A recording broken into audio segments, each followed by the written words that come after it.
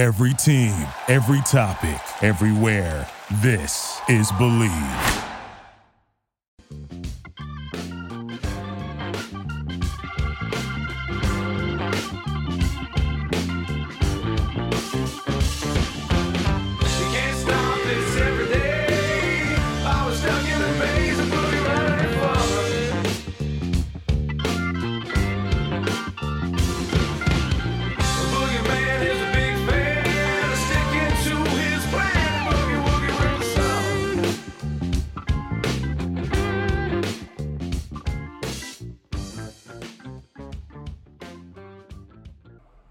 Hi, everybody. Welcome to Howard David Live. Taking a bite of the Big Apple first with Brian Geltzeiler of Sirius XM NBA Radio. Geltz, when the season first started, expectations for the Nets were pretty high. Expectations for the Knicks, based on last year, their fan base was probably pretty excited about it. But reality sets in during the course of the season in a number of ways, and certainly injuries play a part. But dealing with the Nets first, they're off a victory, a come-from-behind victory again against the Knicks. Second time, I think February 16th, they came from 20 down. Last night, they came from 21 down. And in the fourth quarter in particular, a 16-2 run. The Knicks scored 2 points in the last 5 minutes and change. Yes, well, first, let me correct you on one thing, Howard. They came from 28 down on February 16th. Oh, okay. 28 down. Even worse. To give some context, Irving and Durant were not playing. Cam Thomas and LaMarcus Aldridge were the two that came back to beat the New York Knicks that night. At least last night, they were down 21 to Durant and Irving. And they got a 21-point lead on Durant and Irving, which is a good sign. With that said, closing the game became very difficult for them. This is a young group of players. The young guys kind of carried them forward with Alec Burks. And when the push came to shove, they were not sure what to do in a big spot to be able to hit a big shot. And listen, the stops get tough when it's Durant and Irving on the other end. But the Knicks, what's interesting about the Knicks last night, and so much of it had to do with youth and a lack of maturity, and the fact that Burks is a guy that is very, very ball dominant, and didn't necessarily in a couple of big spots find who he's supposed to find with the ball, which is i.e. Barrett and Toppin. But the Nets won that game in the fourth quarter with a really small lineup. They won the game in the fourth quarter with 6-foot Patty Mills, right? 6'2" Seth Curry, 6'4" Bruce Brown, 6'2" Kyrie Irving, and 6'11" Kevin Durant. Okay? They four guys, 6'4" and under, beat the Knicks last night in that fourth quarter. And listen, offensively, it's a very tough lineup to deal with because they spread you out with the shooters. Brown screens on the ball and tends to wreak havoc in the paint. And even at 6'4", he's just a guy that you got to worry about a little bit. But the other end of the floor was what surprised me, is that when you're guarding guys like Barrett and Toppin with much, much smaller players, and granted, Brown competes very well on the defensive end. Kyrie Irving is a guy who certainly has improved a ton defensively, but I don't understand why the Knicks didn't take more advantage of their big size advantage last night, late in that game on the offensive end of the floor. And really, it's a product of young players not really being sure how to handle this and how to exploit it. But this is, I will say this, and I think last night's promising for the Knicks in this respect. If you're going to lose these games, let the young guys lose them. Let guys like Barrett and Toppin and Quickly and Jericho Sims be the guys that are out there losing these games. Losing games with Randall playing big minutes and Fournier playing big minutes. I know Alec Burks played big minutes last night. I would have rather seen Quickly get more than he did last night. I know Grimes wasn't healthy. Reddish isn't healthy, so neither of those guys were playing last night. But even a guy like Deuce McBride, giving him some minutes. Your younger players are going to get better being allowed to go out there and be the one to make those mistakes when you have a group of older players who are who they are. And really the whole mentality with the Knicks, which has started to shift here as they've fallen out of the playoff race, has to be based upon doing what's best for the young guys. And RJ Barrett specifically. But that's got to be the mentality. That seems like the direction the Knicks are going to go here. And listen, Last season was a mirage, and it's over, and it's done. They've collapsed from it. Now, where are you going from here going forward? And to me, it's all about, R.J. Barrett and the rest of the young guys on this team. Geltz, let's talk about, you say, where are they going from here? Well, let's look at Leon Rose, who's the president, a one-time agent with CAA. He's got a lot of clients that he hopes to attract. I mean, Donovan Mitchell's name has come up. Jalen Brunson's name has come up. Number one is, does Dolan have the stick-to-itiveness to say, all right, we're going to keep Leon Rose, but what about Thibodeau? Do you expect him to stay? There was a report earlier this week, and I apologize in advance. The reporter that reported it escapes me. I think it was Ian Bailey from SNY. But, Thibodeau signed his 5-year deal. The 5th year was a team option. They have already exercised the team option. So he's got 3 more years of guaranteed money. Tom's not going anywhere. Tom's going to be there going forward. And listen, I think Tom should get at least 1 more year to prove his wares. Mm-hmm. He did a fantastic job his first year with this team. He didn't do a good job this year. It was not the best work we've ever seen Tom do. But I think last year earned him a 3rd year. And what happens sometimes when you're turning over coaches too much is it's not good for your young players. You totally break the continuity of them learning a program and developing under the influence that a coach has over a coaching staff and a player development staff. So you have to be very careful how quickly you switch coaches. There's a lot of times in the NBA that a coaching switch is, let's be frank about it, it's a Band-Aid. It's a cheap Band-Aid. So from that standpoint, I agree with what the Knicks are doing.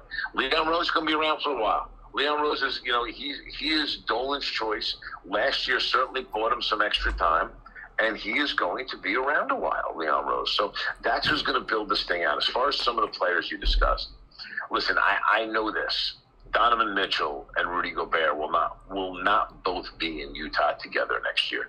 It's a relationship that doesn't work. This is a team that is collapsing before our eyes. The offensive philosophy they play with has become a detrimental one in that they're taking 47% of their shots are 3-point shots.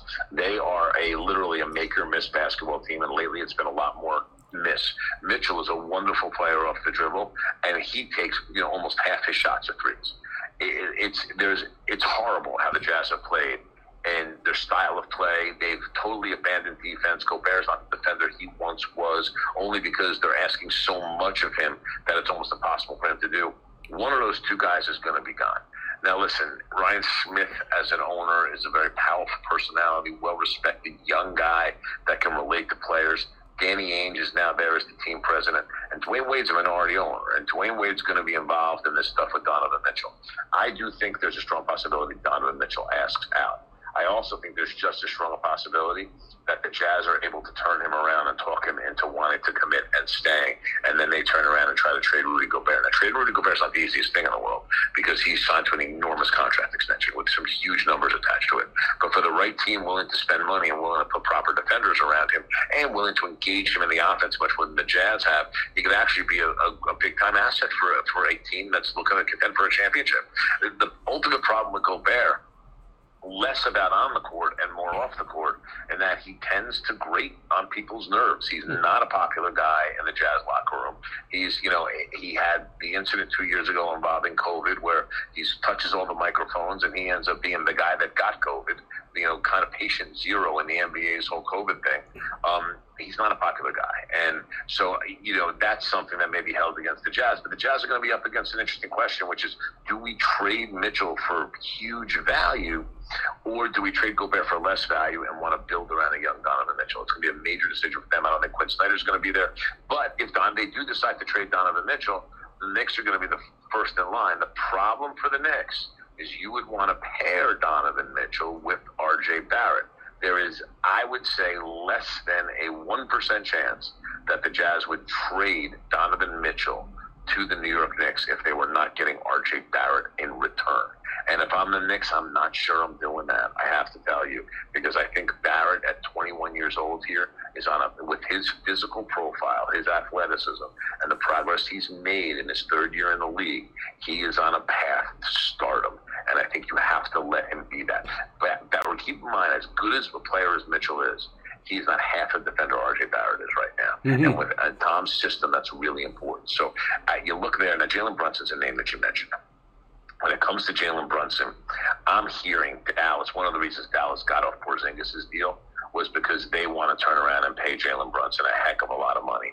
And they're hoping to figure, even if Spencer Dinwiddie's done everything they wanted him to do here, and I think they may look to move off of that deal. It's a partial guarantee in the third year for Dinwiddie to be able to overpay Jalen Brunson to keep him. Brunson is Luka Doncic says, best year in the league in his third year here. There's no coincidence that one of the reasons he's had such a great year, his fourth year, but one of the reasons he's had such a great year is because of how well Brunson compliments him. I can't imagine Dallas letting him go. I think they would pay him a massive number to stay.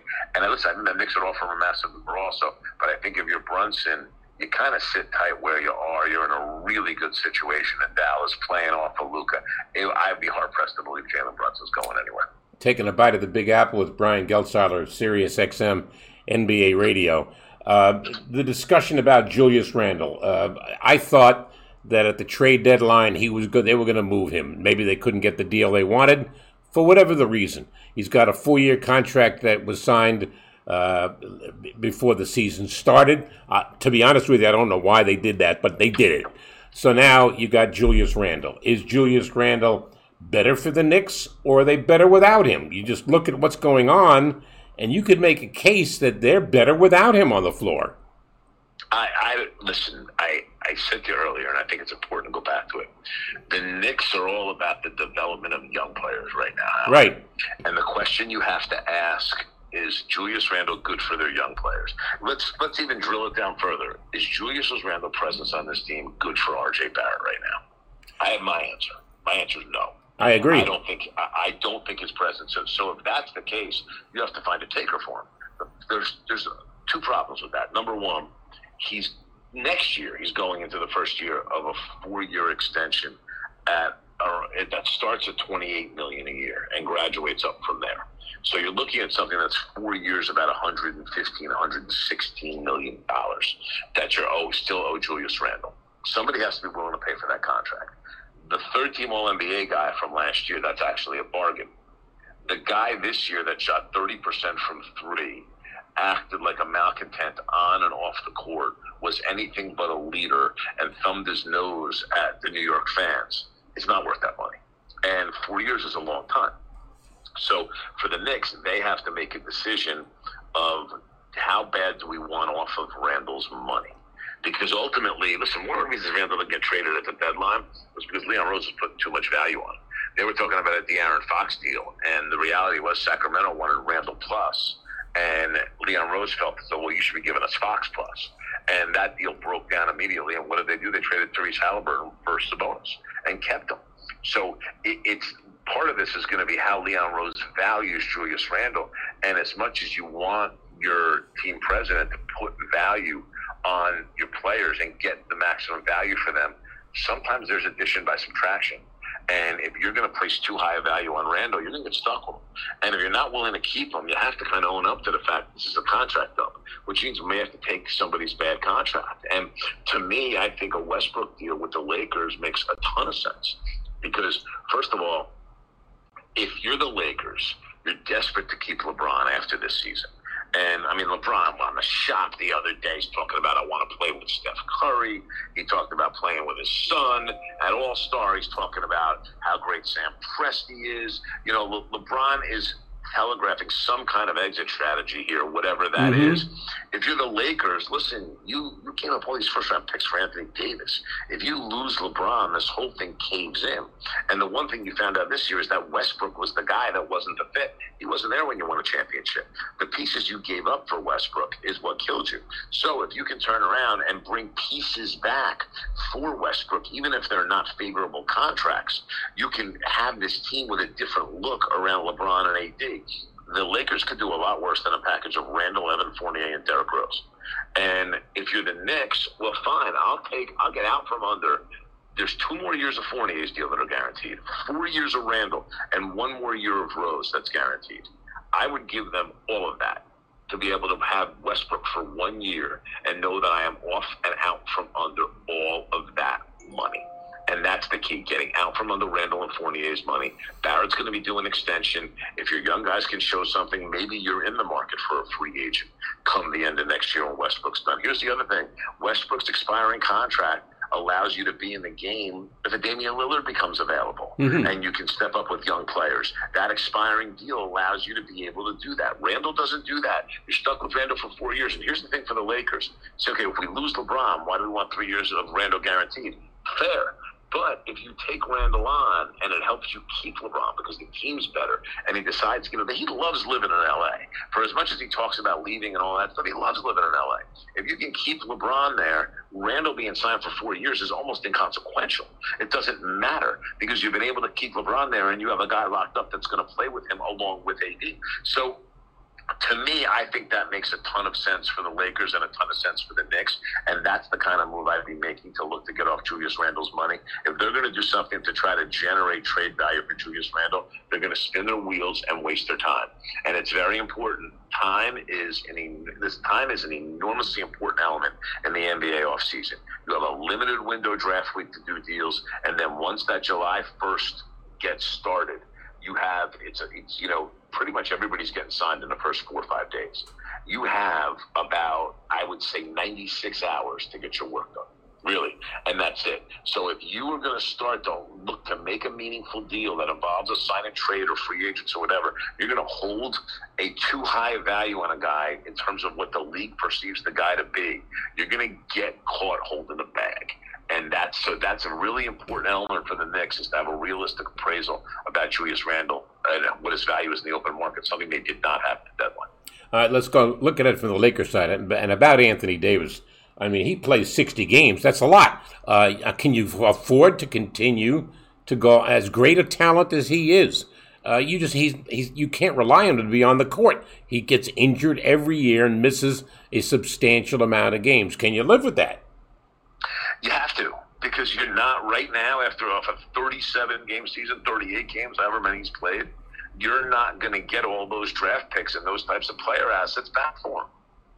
So you're going to really take cents on the dollar for what you paid for him. So if you're the Lakers right now, you have to keep him.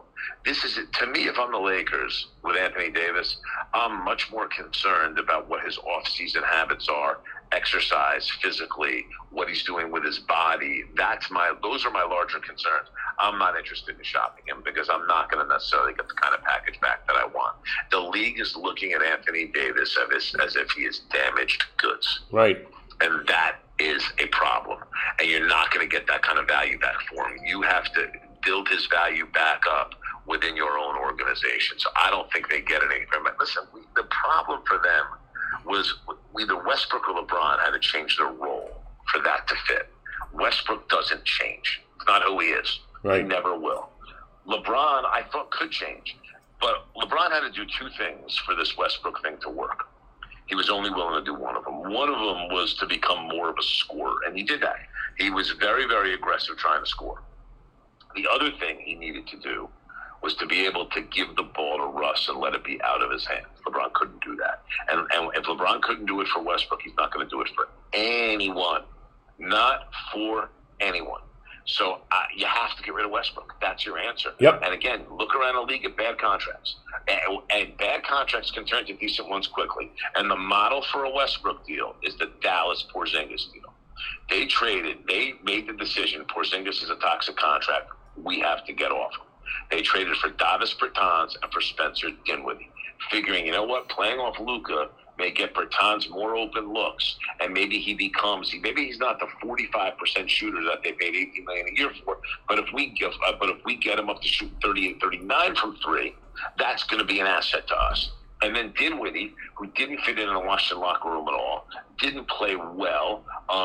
Guys just didn't like him there. They felt like they could turn Dinwiddie around. And they have. Dinwiddie's been terrific for them. So my point is that if you go bring in other teams' bad contracts, but they appear to be a better fit than Westbrook, that's the type of deal that they have to model. And listen, one thing we know about this league, the NBA, there's plenty of bad contracts out there. Yep. You know, so you kind of take a look at things. I mean, do you call the Sixers and have a conversation with them about a Tobias Harris, who's one of the more toxic contracts out there? I don't know. maybe placing him between LeBron and AD ends up fitting better. I mean, there's a variety of things that you can do if you're willing to find overpaid players that may fit your team better than Russell Westbrook. Those are where your answers lie if you're the Lakers. The problem with the Lakers is it's the old expression, Howard, too many chefs spoil the broth. All right? Jeannie Buss is the owner. She's got the two Rambuses, Linda and Kurt, in her ear who are majorly involved in decisions. You have Rob Pelinka, and then there's Rich Paul and LeBron going around Rob Pelinka to Jeannie. So Jeannie's got Pelinka in her ear. She's got the two Rambuses in her ear. She's got Rich Paul and LeBron in her ear. So who she listens to on a daily basis is a crapshoot. You have no idea.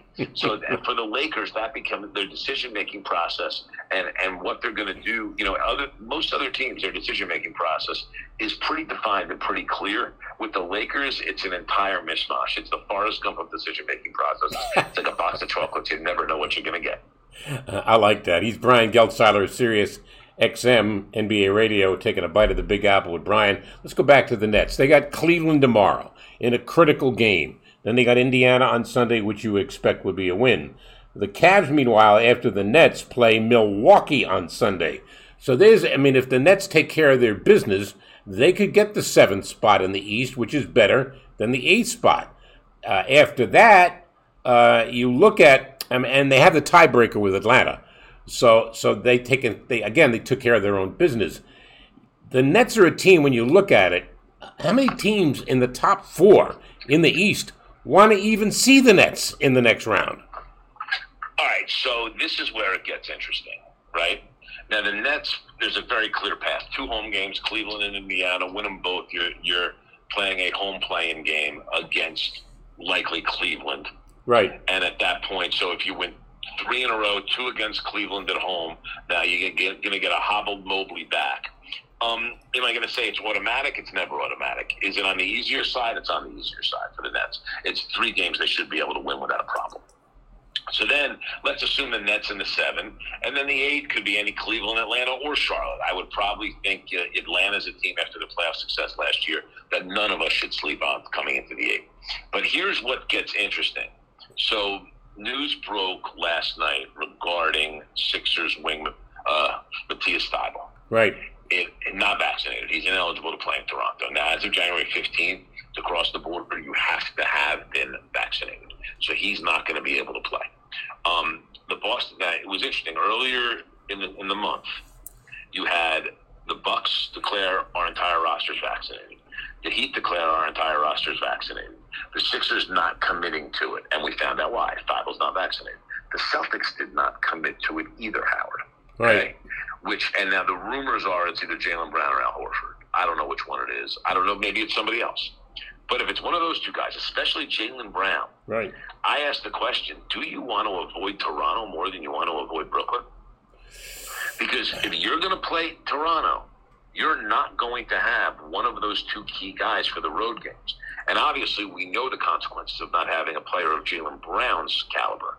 That's an enormous problem for Boston. Horford's a pretty big problem, too, because you don't have Robert Williams. Right. So, if you had Robert Williams, you wouldn't worry so much about Horford. You'd slot Daniel Tice in.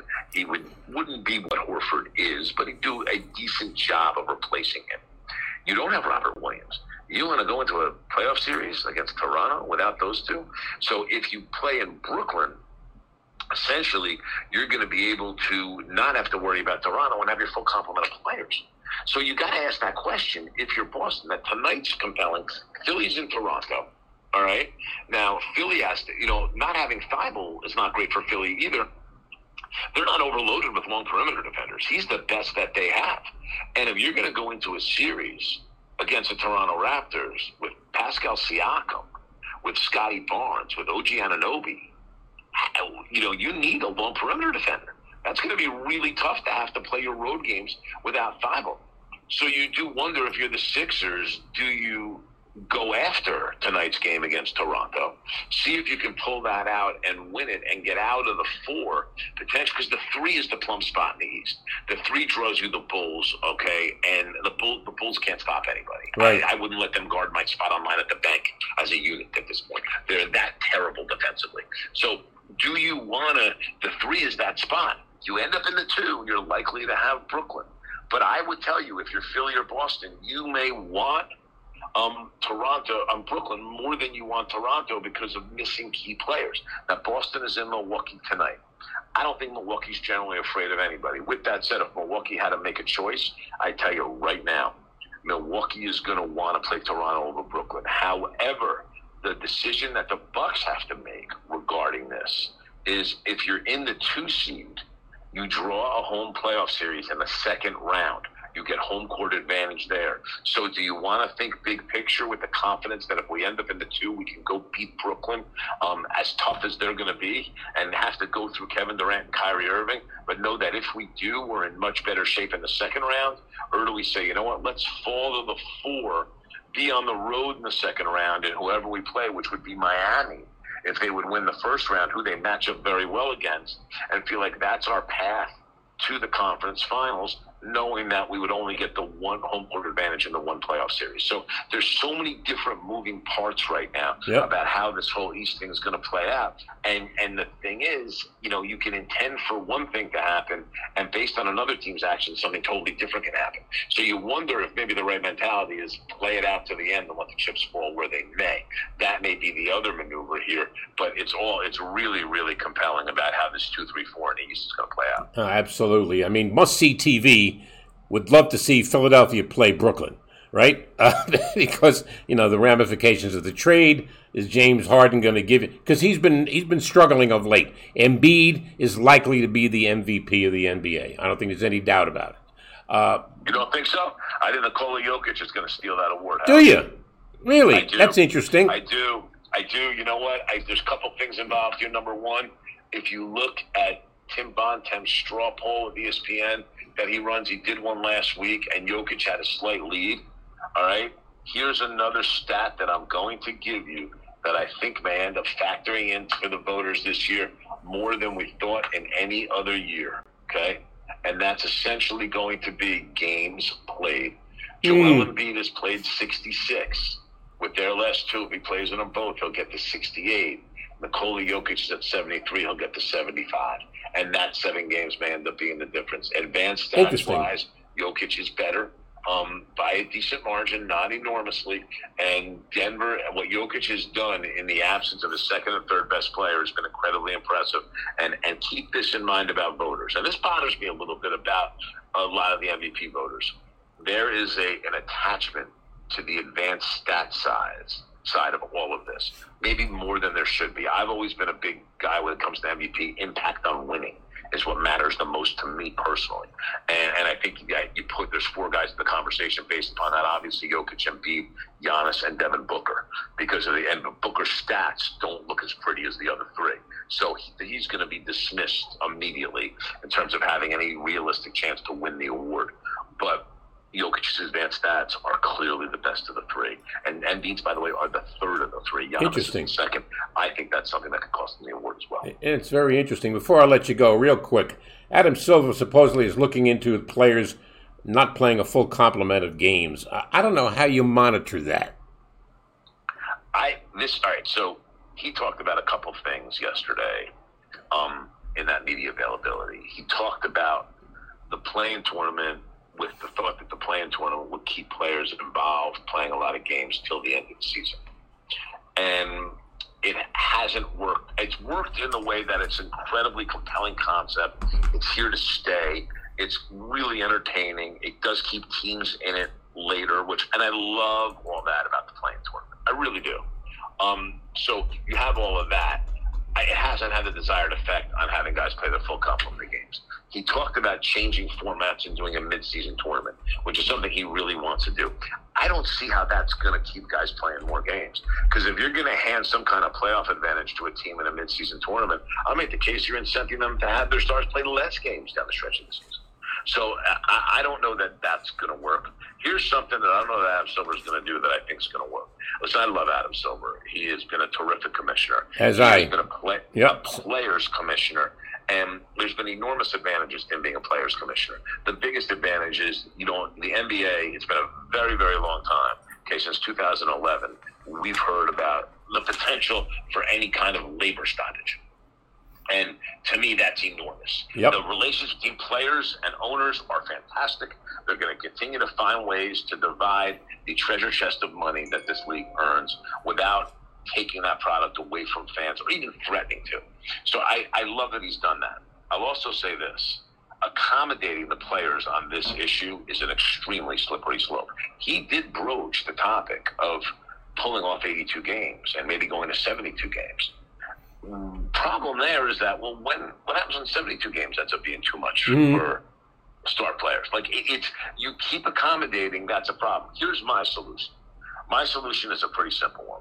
I know there's a lot of people in the media that aren't comfortable with the fact that players' max salaries, especially guys going into second contracts, are attached to all NBA status. And I think for all max players, there should be a bump for all NBA status. I think that should not only be for guys going into second contracts, I think in a new CBA that all NBA should be a particular percentage bump. However, if you do not play in 70 games, you do not qualify for an all-NBA team. Therefore, you cannot get that bump. So, yes, injuries will certainly play a role in that. And you say, want to penalize guys that got hurt? Well, so be it. The NFL does it. You're still making a lot of guaranteed money. And that extra bump that you're going to get, you don't get if you don't play 70 games. Whether it's injury, load management, COVID, name it. You don't get it.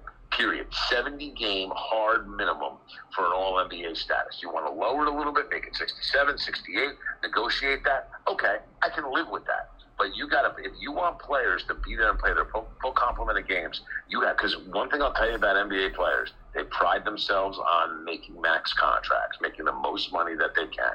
And it's not about the money, it's about the stature. Okay? And most NBA players have more money than they can ever spend.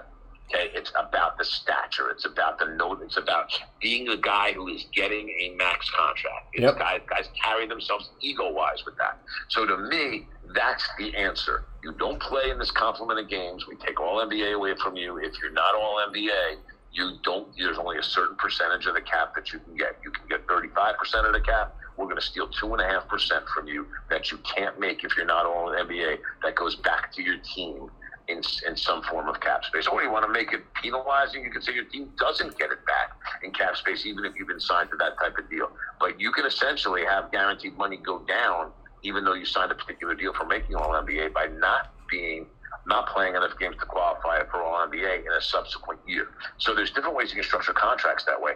But that type of threshold, Howard, to me, is going to be what gets players' attention. No, I'm with you. I think Adam Silver is the most effective commissioner in all of sports. Appreciate your insight, Brian, as always. And don't forget to stay safe.